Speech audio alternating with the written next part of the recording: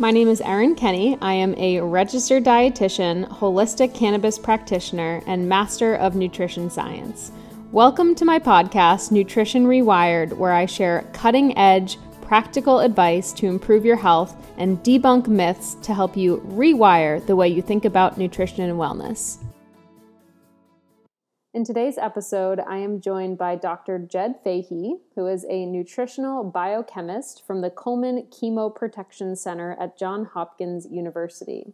He is also the co-founder of Brassica Protection Products, and he's one of the world's leading experts on broccoli sprouts and specifically sulforaphane. His work led to the discovery that broccoli sprouts are an exceptionally rich source of the inducers of the enzyme that detoxifies carcinogens. I hope you enjoy today's episode. Welcome, Dr. Fahey. Thank you so much for coming on the podcast today. I am probably most excited for you as a guest because this is a topic, most of what we're going to talk about today are things that I've been particularly interested in, and I've actually been following your research for many years. So very excited and grateful that you're here today. Well, I'm humbled. I'm flattered. Thank you. Thank you very much. I look forward to talking. Sure. It was pretty cool when you directed me to your website for much of your publications. I recognized several of them, especially ones in regards to things related to gut health like H. pylori or polyphenols. So I'm excited to dive in today and would love if you could give just a quick introduction on yourself and kind of, how you got into this field of research. So I started off life as a thinking I was going to be a musician and thinking maybe I'd be an aquaculturist growing oysters on the North Shore of Long Island where I haven't grown up yet, but where I started growing up. And various things happened. I went to college and studied natural sciences and went to Johns Hopkins, actually. Thought I'd never go back there. Wound up getting a master's in algal physiology, studying microalgae. And when I got out of college, or when I got my master's, there were no jobs available in that racket. So I worked for a number of biotech companies for about 15 years, and then was recruited by Paul Talalay at Johns Hopkins. He actually, I don't think he was even aware that I had done a little work on broccoli at one of these biotech companies, but he and his medical student at the time, Yushin Zhang, had just discovered a compound called sulforaphane, and it's present in broccoli, and it got a lot of media attention, and they were looking for someone to help them identify better sources of broccoli and so on and so forth. So I joined the group, quickly fell in love with what I was doing as opposed to what I'd been doing in the biotech companies, which was, a lot of long-term promises that changing goals and so on and so forth. And I realized I needed to get a doctorate to really be able to have any weight at all in that environment at Johns Hopkins Medical School. And I did in human nutrition. Could have gone to graduation on the same day that my son graduated from college. I chose to go to his graduation. And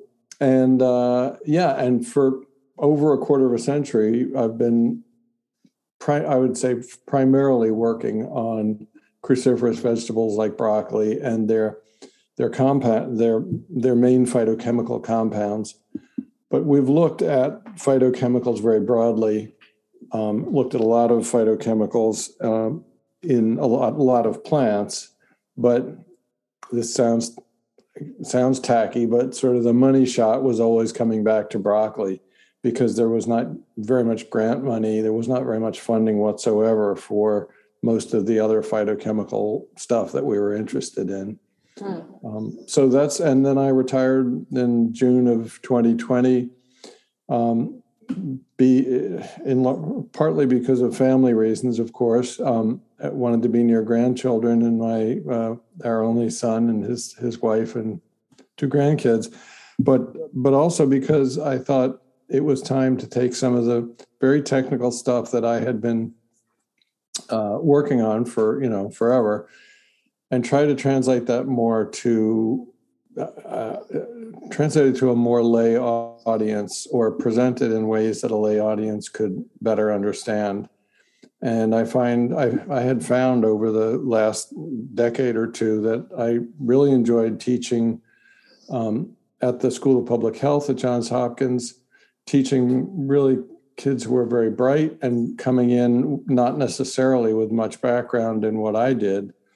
So that called for a certain level of sort of focus, and then giving lectures to very diverse crowds that may or may not have included scientists, but often included a lot of nutritionists, healthcare professionals, people who weren't nerding out on the biochemical pathways like I and my colleagues do, but who were, keenly aware of nutrition and some of the problems. So, an audience like I think your listeners are, is exactly the kind of audience I enjoy talking to. I wish we were in person so I could interact with them and take questions directly and that sort of thing. But that's one of the things we gave up with COVID, I guess, at least for a while. Yeah, I was in an in-person event in Chicago and then spoke at the Boston Marathon 2 weeks ago. And that was the first time doing in-person events again. And I've been super energized since. It really lit me up. And I just like you, love the interaction. But hopefully today we can still kind of, a lot of these questions that, we're going to be talking about are from clients of mine or, people who follow me on social media. So let's dive into what phytochemicals are and why they're important for gut health specifically, or just overall health. And feel free to, rope in any research that you would like to speak to. Yeah. So, please stop me and interrupt me and ask questions if you think things need clarification. So phytochemicals are a huge class of small molecules. There are very many of them, and they're typically very small compared to things like proteins and DNA and other biomolecules. They're present at very low levels in plants also. However, they have oversized roles in defending the plants from predators. So they repel various predators like fungi and bacteria and bugs in a very selective way. They make some of them make plants attractive to pollinators. A plant goes extinct if it's a flowering plant, if it doesn't get pollinated. So there are ways to attract pollinators. They help in photosynthesis. They make them tasty for dispersal, or not tasty and offensive so that they don't get eaten. So, there are all sorts of cool ways that these phytochemicals act for the plant. And we human beings have co-opted a lot of these compounds for our own health.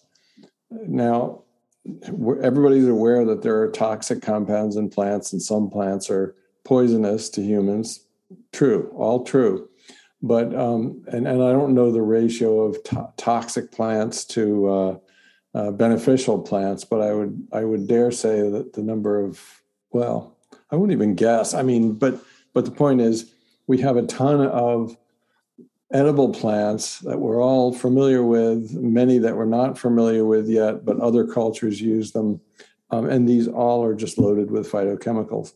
So when human beings consume plants with their phytochemicals, those phytochemicals are very much involved in the prevention of chronic disease. When you prevent chronic disease, you enable health span, you enable whatever lifespan you have, whatever term of life you get, but you enable having that at higher function, right? So if you don't have 2 and 3 and 4 and 5 concurrent chronic diseases by the time you get planted or whatever happens to you at the end of this journey. If you're lucky, you just have a great ride, maybe lose a little vigor, and then one day don't wake up. And that's certainly my goal. And I work towards that by trying to eat healthy and exercise and all of the things that a good Blue Zoner or a good Mediterranean dieter are familiar with. I think to go on a little bit about phytochemicals, they've been called the dark matter of nutrition by others. This name came about fairly recently, and I'm not sure actually who coined it, but I certainly purloined it or I enjoy using it because I think it really sort of gives an idea of what we're talking about. You think of dark matter in the galaxies, there are huge numbers of galaxies and stars. They're part of our universe. They're part of our being in so many ways that we don't understand yet. We can see most of them, but we don't know how they function, completely. So calling phytochemicals the dark matter of nutrition connotes, as it should, that there are probably millions of them. The conservative estimates are 50,000 at sort of a baseline. The estimates that I adhere to or believe are a bit more accurate are upwards of 1 million, perhaps as many as 5 million. Wow. I should take a breath and ask a question about it, but while I think of it, there are problems studying that many compounds, right? I mean, It's just as if you were an astronomer and said, I want to study all the stars. Well, you can't. Well, so I'm going to focus on that star, call it what you might. Same thing with phytochemicals. The same phytochemical may be present in many plants, and conversely, all plants have a whole bunch of phytochemicals, and it's very difficult to get investigators to focus on a specific phytochemical because you like it. You want them to like it too. Well, I mean, this gets down to careers and it gets down to interests and so on. But just because I think one phytochemical is best, it doesn't mean there's going to be a lot of traction with other people studying it because people want to make their own careers. People want to make a mark. People want to discover something new. There are 5 million phytochemicals out there. Boy, I should be able to discover a new cool one or characterize it or talk about how effective it is. So it's difficult, and there's no rational public policy from the NIH or anywhere else sort of guiding that work. So you have essentially a very broad swath of research looking at individual phytochemicals. If you contrast that with the fiber, carbohydrate, protein, fat, even vitamins and minerals that are present in plants, all of which are not phytochemicals, there are plenty of people who are focusing on carbs or focusing on fats, right, or focusing on protein.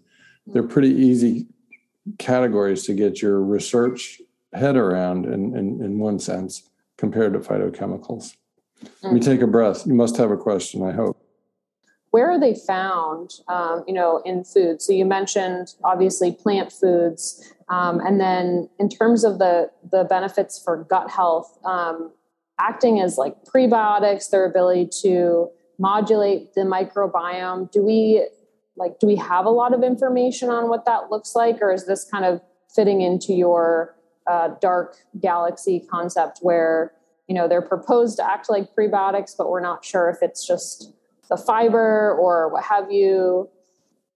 You're right. There's not a lot of good information on them as prebiotics. I think that you probably know this a lot better than I do, but I think the definition of prebiotics really speaks to carbohydrates primarily, things like inulin, which which nourish from an energetic point of view, which nourish gut bacteria and gut microflora. And then that gut microflora churns out short chain fatty acids, for example, which then are absorbed by our guts.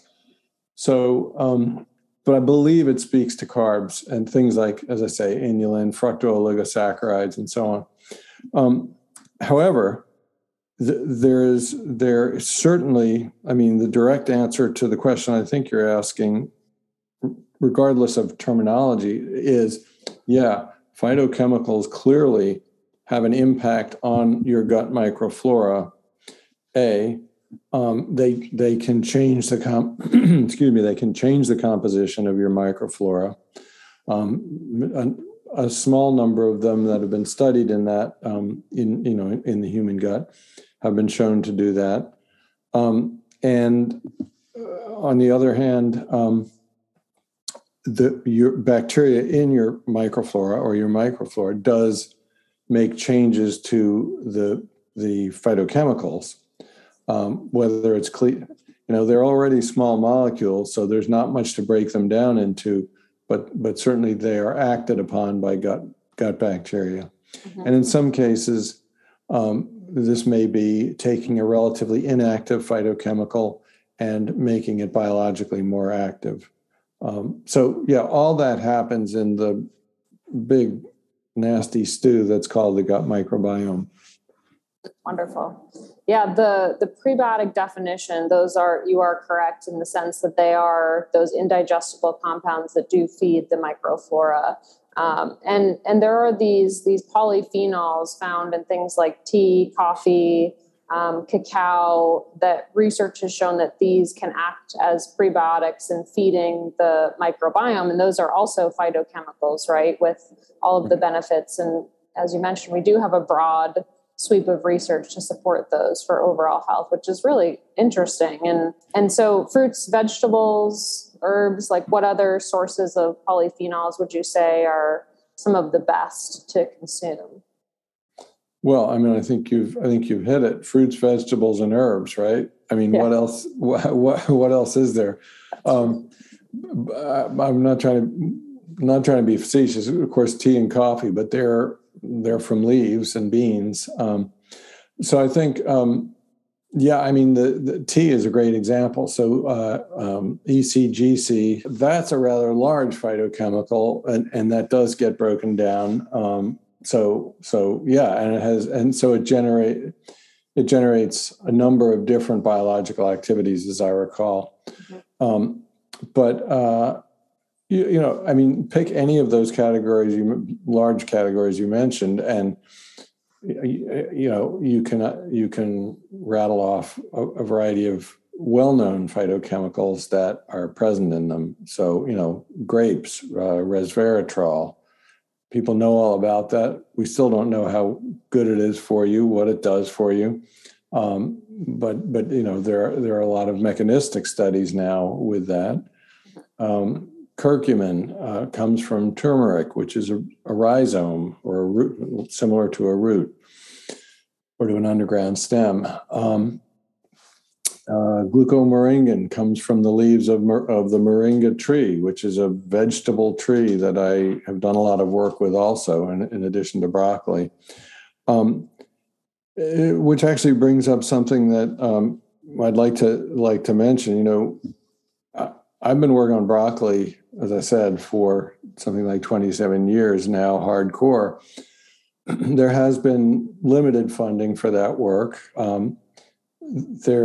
Because sulforaphane is not a drug or a medicine, and because no phytochemicals in and of themselves are medicines, strictly speaking, drugs, the research money comes from very different places than the money for drug research. Yet we see these drug-like activities in them, right? And we talk about phytochemicals being extraordinarily helpful for prevention and for preventing chronic disease and for treating some conditions. So they act like a drug, but boo-hoo, there's no intellectual property for the pharmaceutical companies. So big pharma wants nothing to do with them other than to take these phytochemicals and try to re-engineer them and make them stronger, less toxic. There's always a range between between activity and toxicity of anything, including water and salt. So pharmaceutical companies, if they become interested in the activity of a phytochemical, they want to take it, change it, make it better, make it different somehow, and then have something patentable. So at any rate, the money to do this research has been very difficult to come by. So I sort of lost my focus here. I went off on a tangent about funding because I'm mad about it. That's good. I think it's really important to know. And it's also a good segue to start talking about broccoli and broccoli sprouts. And, these have become very popular in the health and wellness field, longevity, biohacking.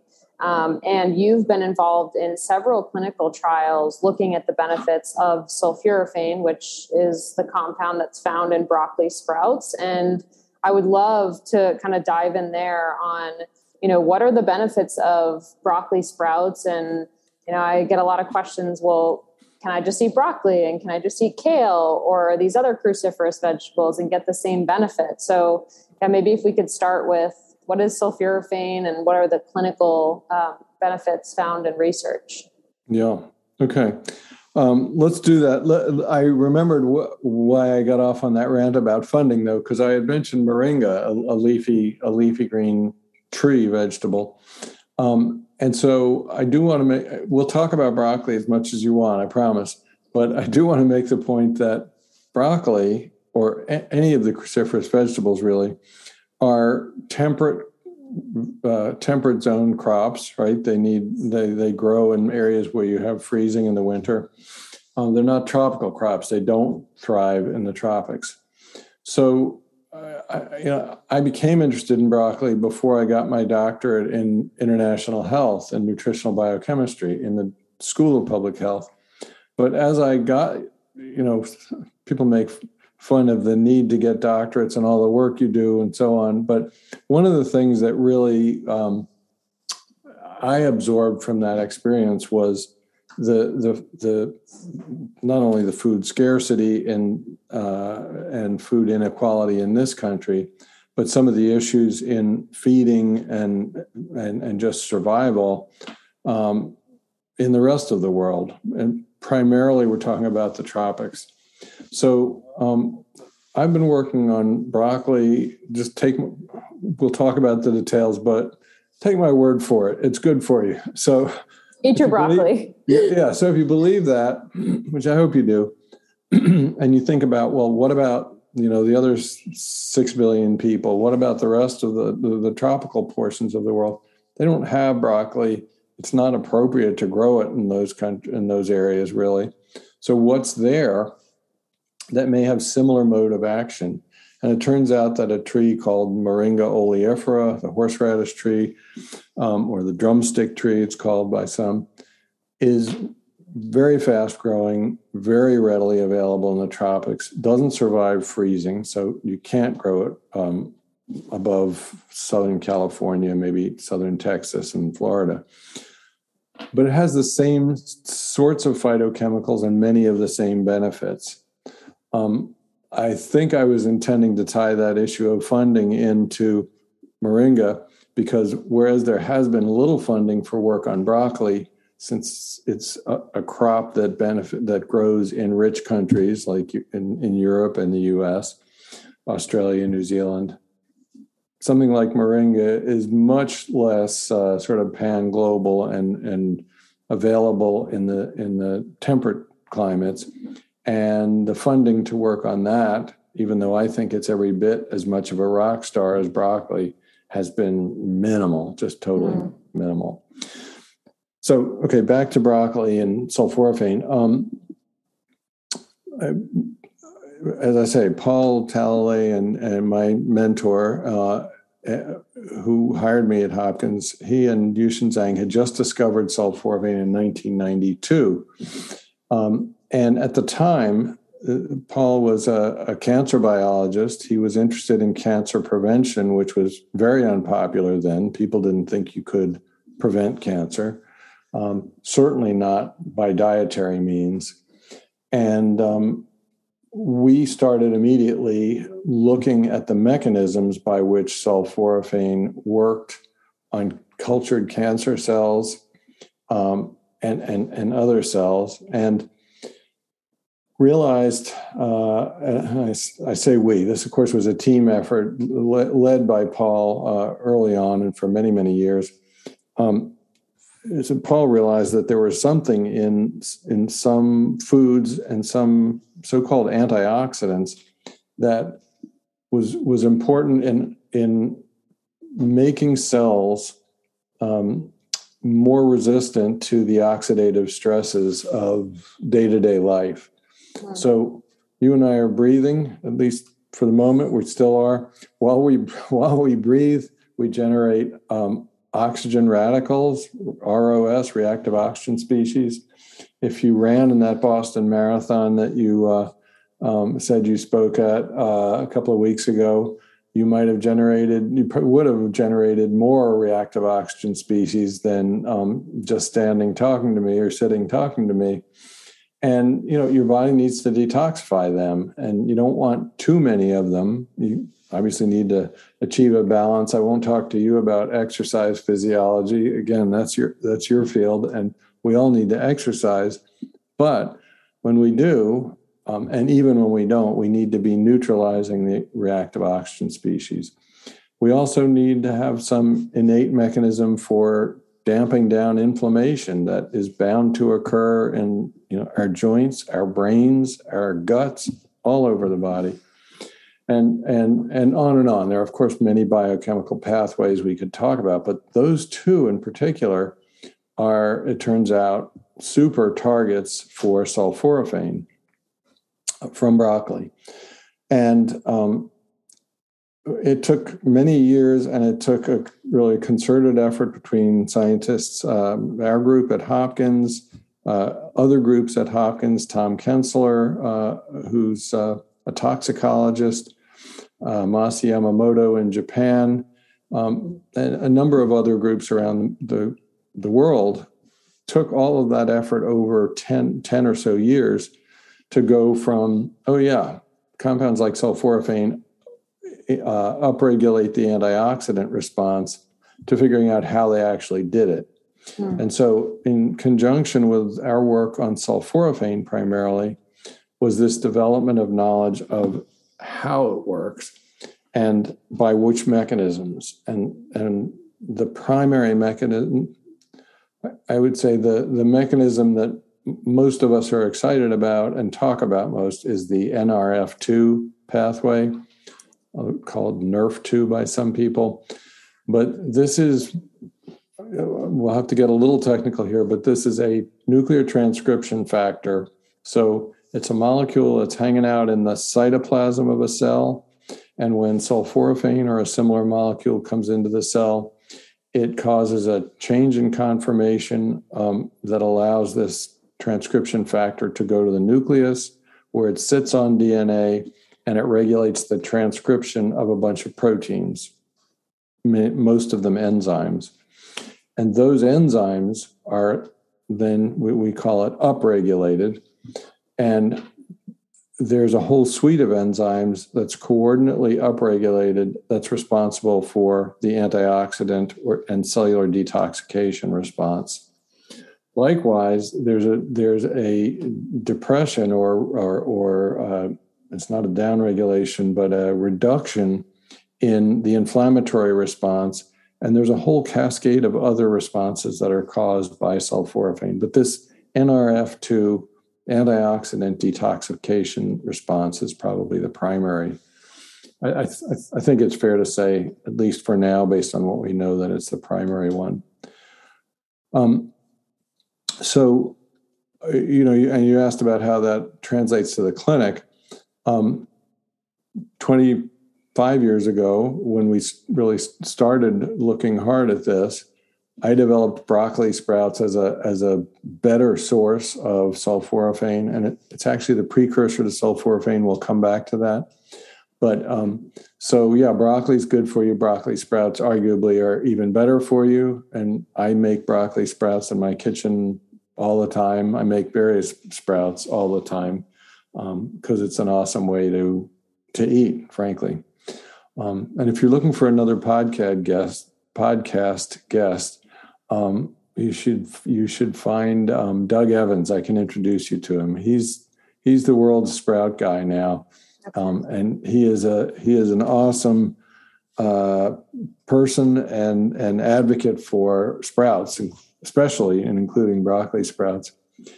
But anyway, so mostly with broccoli sprouts or supplements that were made from extracts of broccoli sprouts, we and others have been involved in a whole lot of clinical studies now.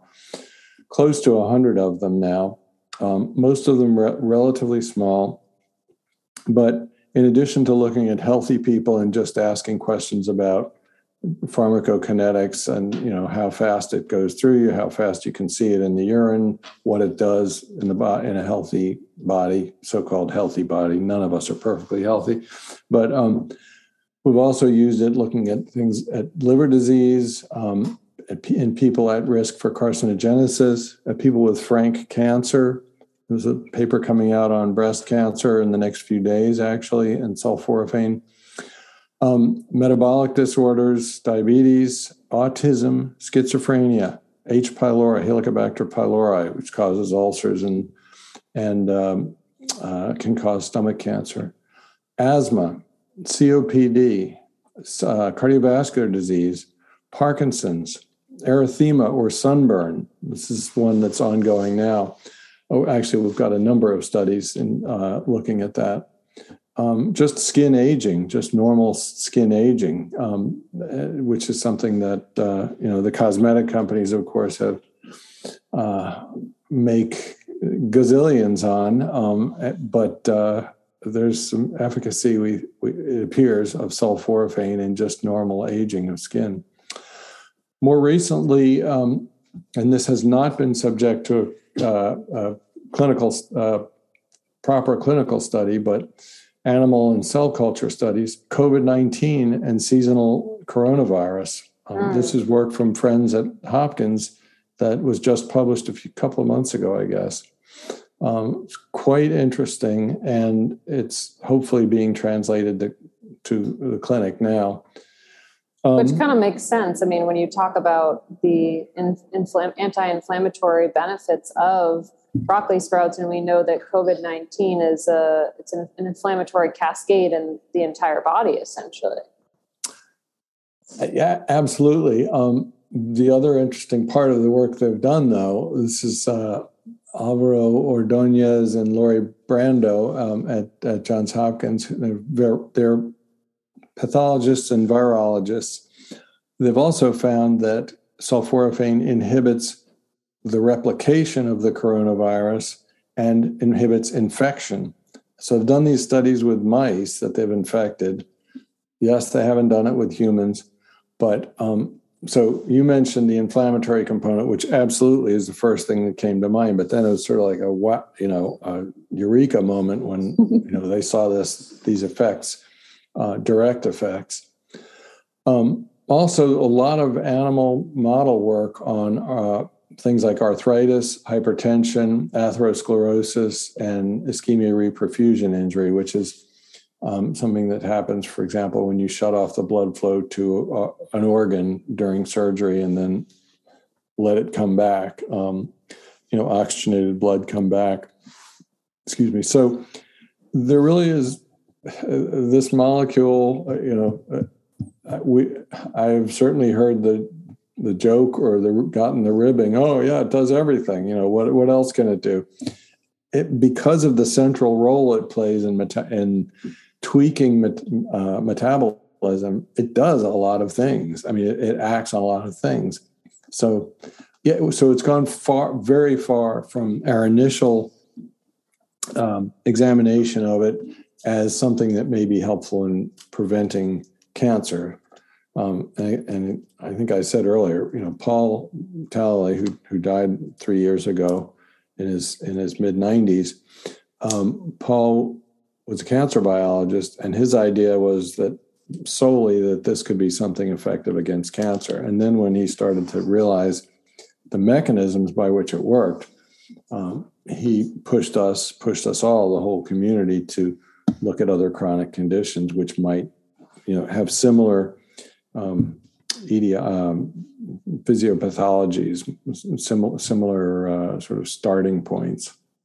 Yeah, I think it's funny that we've been taught, I think, as consumers, that when we treat certain conditions or have certain ailments, it's that we are treating in isolated systems, right? So we treat the liver and we treat the gut, or we treat a headache with ibuprofen, and we tend to forget that all of these things in the body are actually connected, and a lot of the root causes of certain disease states are actually quite similar in inflammation, oxidative stress, metabolic dysfunction. And so when you talk about these pathways and upregulating, the NRF2 pathways, it makes sense for somebody who can understand the why behind it and the mechanism behind it. But I think as individuals, just the lay public, we've been taught that you treat individual systems, and I think we need to kind of move away from that a little bit.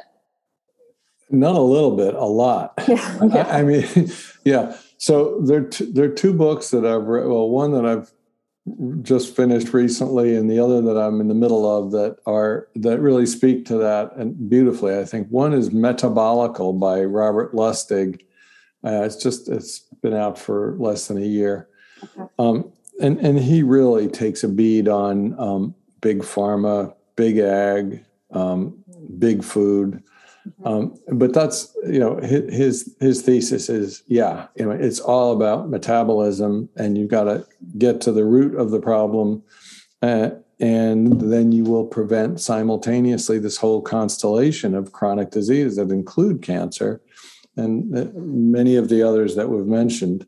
And that even includes so-called genetic diseases, because just because you're genetically predisposed to get something nasty doesn't mean that you absolutely will. And as nutrigenomics and epigenetics play in there, and you can change the expression of your genes. Yes. Yeah, exactly. Which is a good segue to my second book recommendation. Yeah. And that's one that Kara Fitzgerald just published. And I forgot the title of it. Life, I think, is in the title. It's sitting on my nightstand. But anyway, also she really stresses epigenetics, and that is, for those of your listeners who don't know, you got DNA. Everybody knows what DNA does, but it doesn't always get made available to be read. And so covering up parts of DNA or coiling it up or blocking it with methyl groups allows for very differential expression of genes. So for example, if you got a bad gene, and we all have gotten bad genes, if they're methylated and covered up and can't be transcribed to make the bad protein that causes the disease, I'm simplifying a bit, but then you may never get that condition. Mm-hmm. I don't think there's something I need to tell you about sulforaphane that we didn't get to. I want to make sure we do. First of all, broccoli is pretty much the only cruciferous vegetable that has a significant amount of sulforaphane. This is contrary to a lot of self-appointed talking heads in the nutrition space say. All crucifers don't have sulforaphane. However, all cruciferous vegetables, and there's something like 500 or 600 of them, if you include all the minor ones in strange, out-of-the-way places in the world, all cruciferous vegetables do have isothiocyanates, which is the class of phytochemical that's very structurally very, very similar to sulforaphane. They're all closely related. And pretty much all of them, never say all, but most of the vast majority of them have similar biological activities to sulforaphane, have interesting biological activities. There's overlap and there's non-overlap in the scope and spectrum of their activities. So that's one point. And never, please, Aaron, I don't know if you're a myth perpetuator, but please never tell anybody that all crucifers have sulforaphane from this point on. Okay. I'm team broccoli sprouts, I am also team science. And as the expert on here, I will continue the same recommendation based on your assurance. So I appreciate that. Thank you. Okay, so the second thing is that I keep talking about sulforaphane. I think I mentioned glucosinolates, but what the plant itself actually has, whether it be a broccoli, well, let's use broccoli as the example, is it has a compound called a glucosinolate, which is also a phytochemical. It's a small molecule, but biologically, it's not very active, either for the plant or for hosts, for people or bacteria that might eat it. There are actually some demonstrated activities, but let's say for all intents and purposes, it's an inactive compound. So what happens when you or a predator, well, you are a predator, when you eat the broccoli, you break open the cells, and then this glucosinolate is released from a bag, a cell sap vacuole, it's called. So it's contained within the cytoplasm. It's released and it's allowed to interact with an enzyme called myrosinase, which is membrane bound in other parts of the cell. So everything's kept nice and apart when the plant is growing healthily. But if you wound it by chewing or penetrating it with a fungal haustoria or whatever, then you make mush, and that mush quickly, it's a catalytic reaction, and it balloons, and you form sulforaphane or other isothiocyanates, which are yet smaller molecules. It involves cleaving a glucose off the glucosinolate and a little bit of rearrangement. But then sulforaphane and all of the isothiocyanates are highly reactive and biologically active. And so it's a cool system. There are a few other systems like it in the plant world. There's one in olives with formation of things like oleuropein. There's a system like it in the onion family, chives and onion and leek. Garlic as well, right? Garlic, yeah. We have a precursor, and then, upon wounding or chewing, it changes into something biologically active. And when you say biologically active, you're saying that, when you chop these vegetables or chew them, the benefits actually are enhanced, correct? So the benefit would be chopping your broccoli, chewing it properly, allowing for that enzymatic activity to happen. We want that, correct? Yeah, yes, but you're walking on a bit of a slippery slope there, because if you chop, I'm anthropomorphizing too much probably, but if you take a floret, a big hunk of broccoli, and just suck it down, pretend it's a big pill, and just gulp it down, your stomach is going to smash it up, right? And the bacteria in your gut are going to take care of it. So it's going to be pretty badly wounded by the time it gets through your digestive tract. So yes, if you pre-masticate it, if you chop it up first, you will start that activity, which plays into the whole world's desire to have smoothies be a new food group, So yeah. you can make a broccoli smoothie, and yes, you start the reaction. But it's frankly, I think it really doesn't matter too much what format you get it in. Can you, like, if the food is frozen, like let's say the broccoli's frozen or the onions are frozen. Well, let's just talk about broccoli specifically. If broccoli's frozen, if it's pre-chopped and then put in the bag and then you buy it and you cook it, are you still getting a decent amount of these benefits, or what is the best way to consume this? Is sprouts number one, then maybe like number two would be fresh broccoli, and then third would be frozen? Like, how would you direct consumers to try to achieve getting these benefits? I wouldn't want to go too far into the weeds, because the risk there is, I will give you my answer, but the risk there is sort of diverting the conversation away from just eat a bunch of vegetables, folks. Just eat a bunch of fruits and vegetables, or eat a diet that's rich in plants or plant forward, and just vary them. The varying them, I think, is really important. The eating a variety, and I would, because you're sort of spreading it's like playing the stock market. You're spreading the wealth across a lot of different beneficial phytochemicals.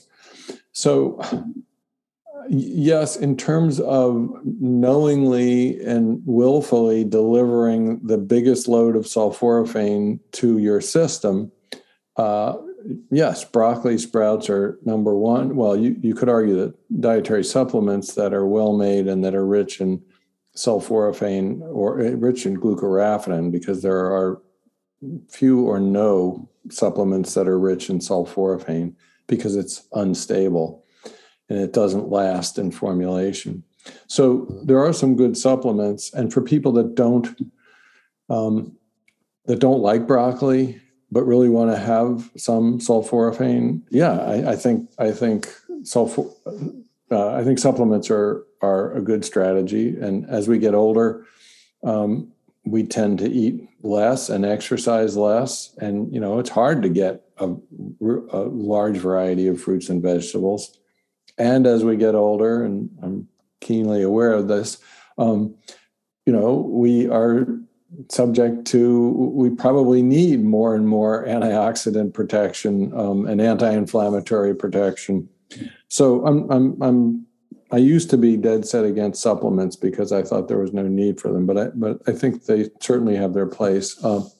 So I guess supplements would be at the top of the list, but then fresh broccoli sprouts, fresh broccoli, the conventional vegetable.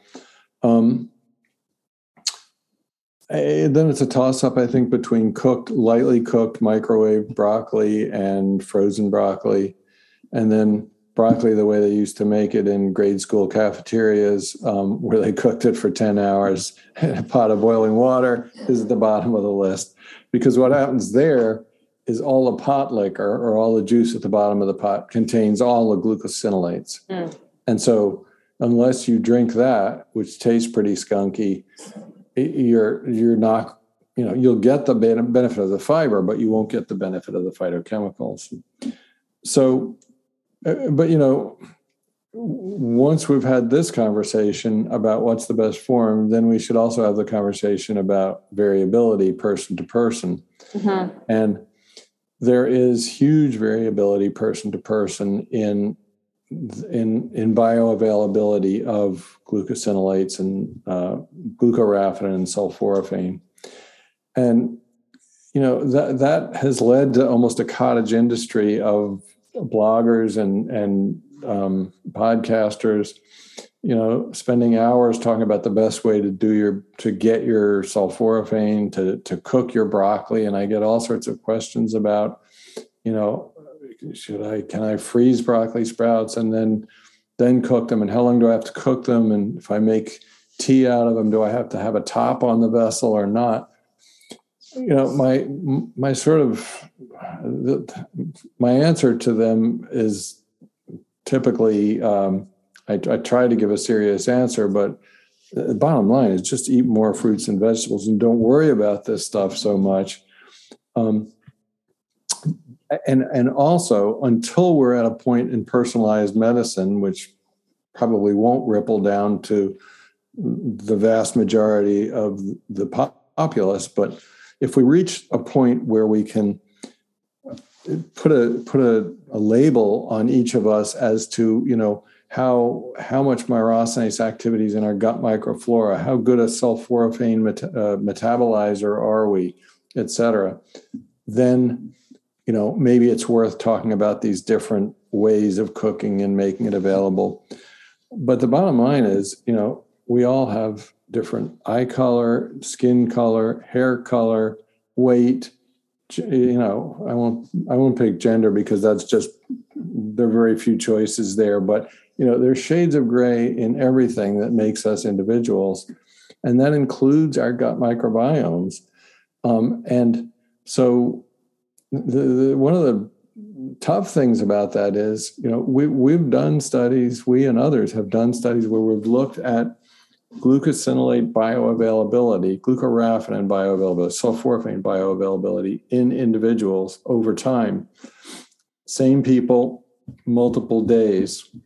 And it changes in a way that we don't really understand. And the best clue we have, or not the best clue, but one clue that we have is that there seems to be a circadian rhythmicity to bioavailability. Well, we published a little bit on that. So that might speak to the circadian rhythm of gut microbiome activity. Are they more active at night when you're asleep or during the day when you're sloshing around? You probably have some opinions on that, but the bottom line is that this bioavailability question is so complicated by who you are, who your gut microflora are, and then a whole bunch of unknowns that, yes, we want to understand someday, but we don't now. Sure. And I actually, I appreciate that. I think most consumers want us, and, as a dietitian, my client, how much should I eat? How much of this? How much of that? Exactly how many servings? And of course there is some, direction that I can give them and, macronutrients, micronutrients, whatnot, especially based on testing. But it is true that, we're looking for this specific of, how do I do this to get X, Y, and Z? And it's not always that simple.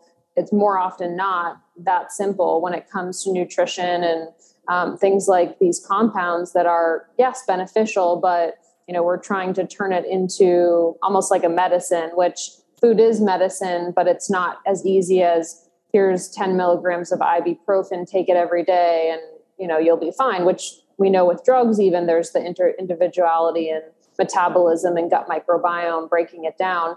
So I actually appreciate your response. And I think it might hopefully bring some ease to people who are trying to look for these, cutting edge recommendations, when in reality, the bottom line is just eat a wide variety of fruits and vegetables. I would recommend eating broccoli. It seems like you would as well. And that is a great way to improve your health and, improve things like inflammation, brain health, gut health, and so forth. Yep.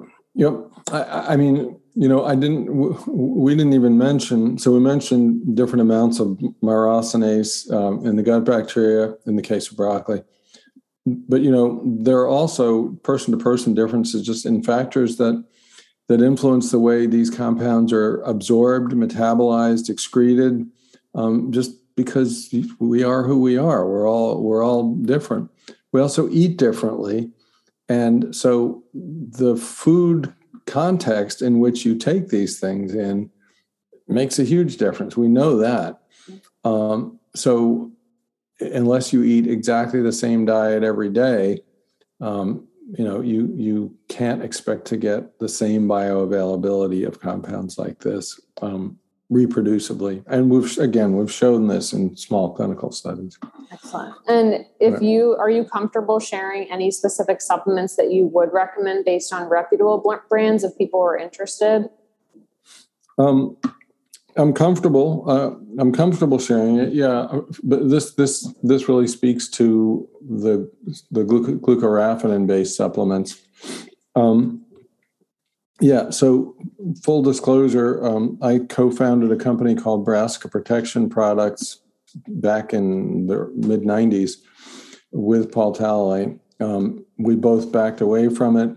His son is the CEO of the company, and I'm now consulting for them, although I'm not an owner in any way. And they make the best ingredient. So they make an ingredient called TruBroc, which is, I think it's 13% glucoraphanin by weight. It's a freeze-dried, a spray-dried powder that is used. I mention it because my consulting for them has led me to inspect the analyticals for theirs and a lot of other companies.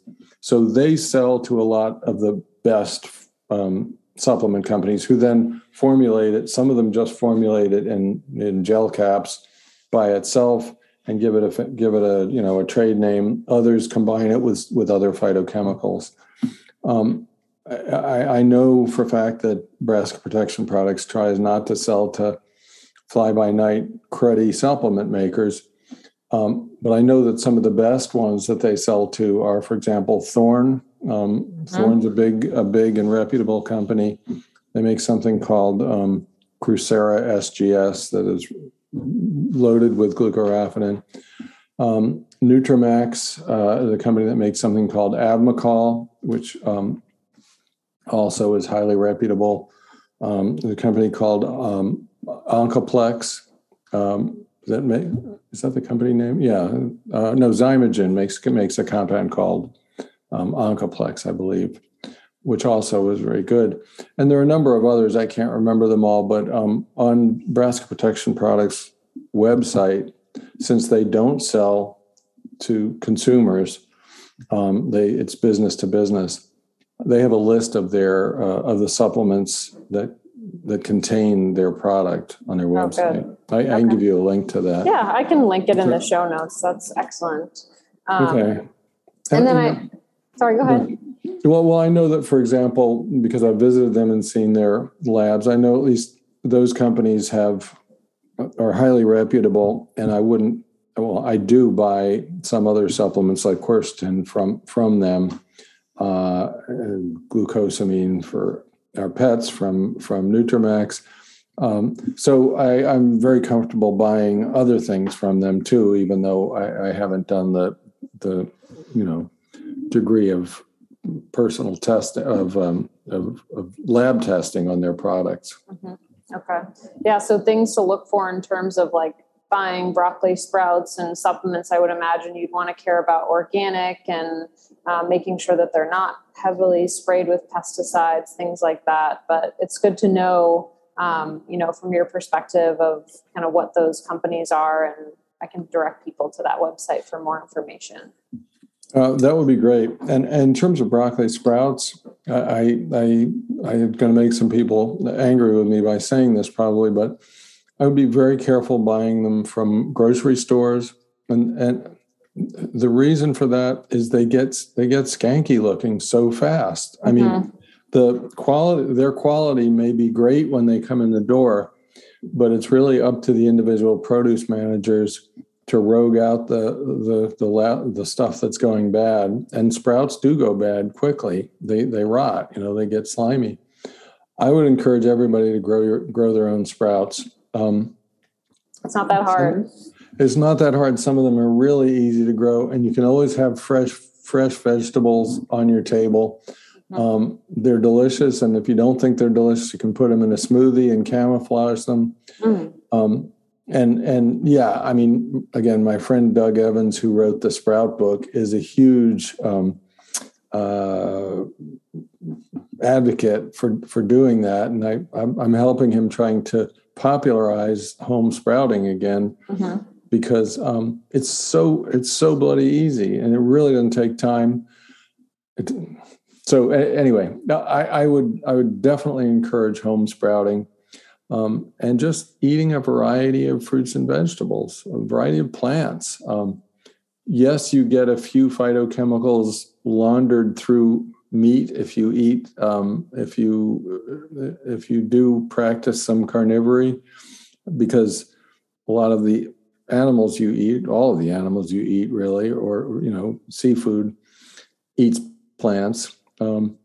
I really don't eat meat myself, but I certainly do eat bivalves, oysters and mussels and fish. And there's the omega-3 fatty acid issue that we didn't talk about, but a lot of seafood is rich in that, and you certainly need that for brain development and brain health. Oh, my listeners have heard me drill in omega-3s plenty of times, so I'm sure they can go back and listen to any episode, but I'm glad you brought that up. That's really important. Yeah.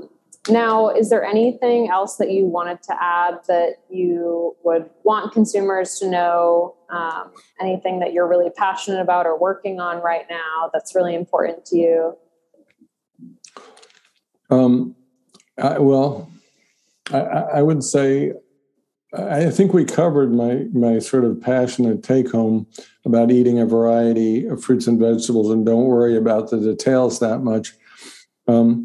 I appreciate you're not asking me what's your favorite. If you could, if you're on a desert island and only could have one fruit or vegetable, what would it be?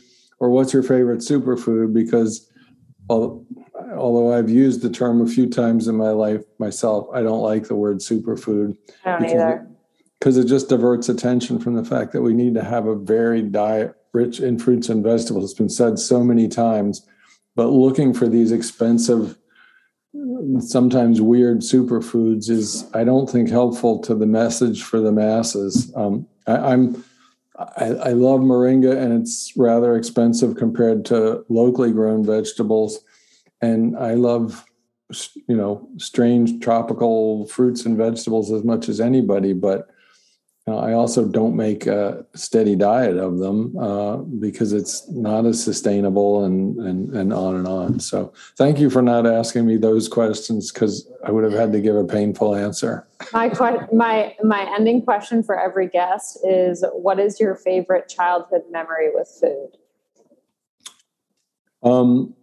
String beans. Okay.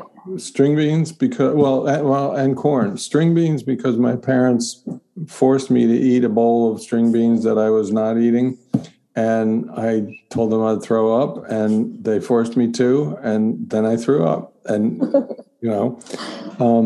and I from then on I've not been that fond of string beans. Sweet corn is another one because I had braces for a time. And the corn would always get caught in my braces. And so I'd be the one sitting at the table cutting it off the cob. Anyway. My boyfriend does that. He cuts it off the cob and he doesn't have braces. And I'm like, how can you do that? I feel like the main experience of eating corn is just biting into that and then getting all the stuff in your teeth. But, he says, I don't like it getting stuck in my teeth.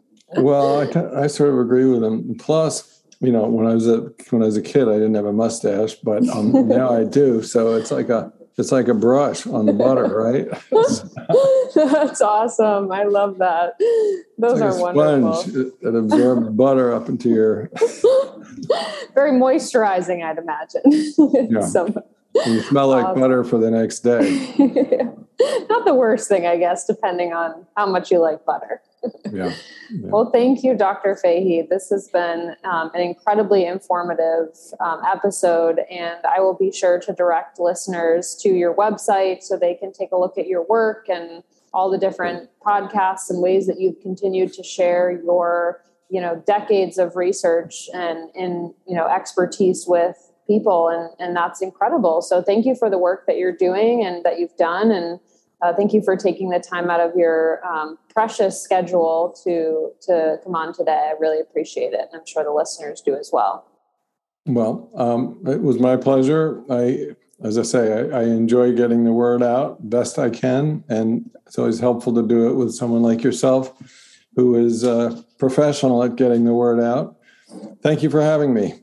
Yes. Thank you, Jed. Have a wonderful rest of your day. You too.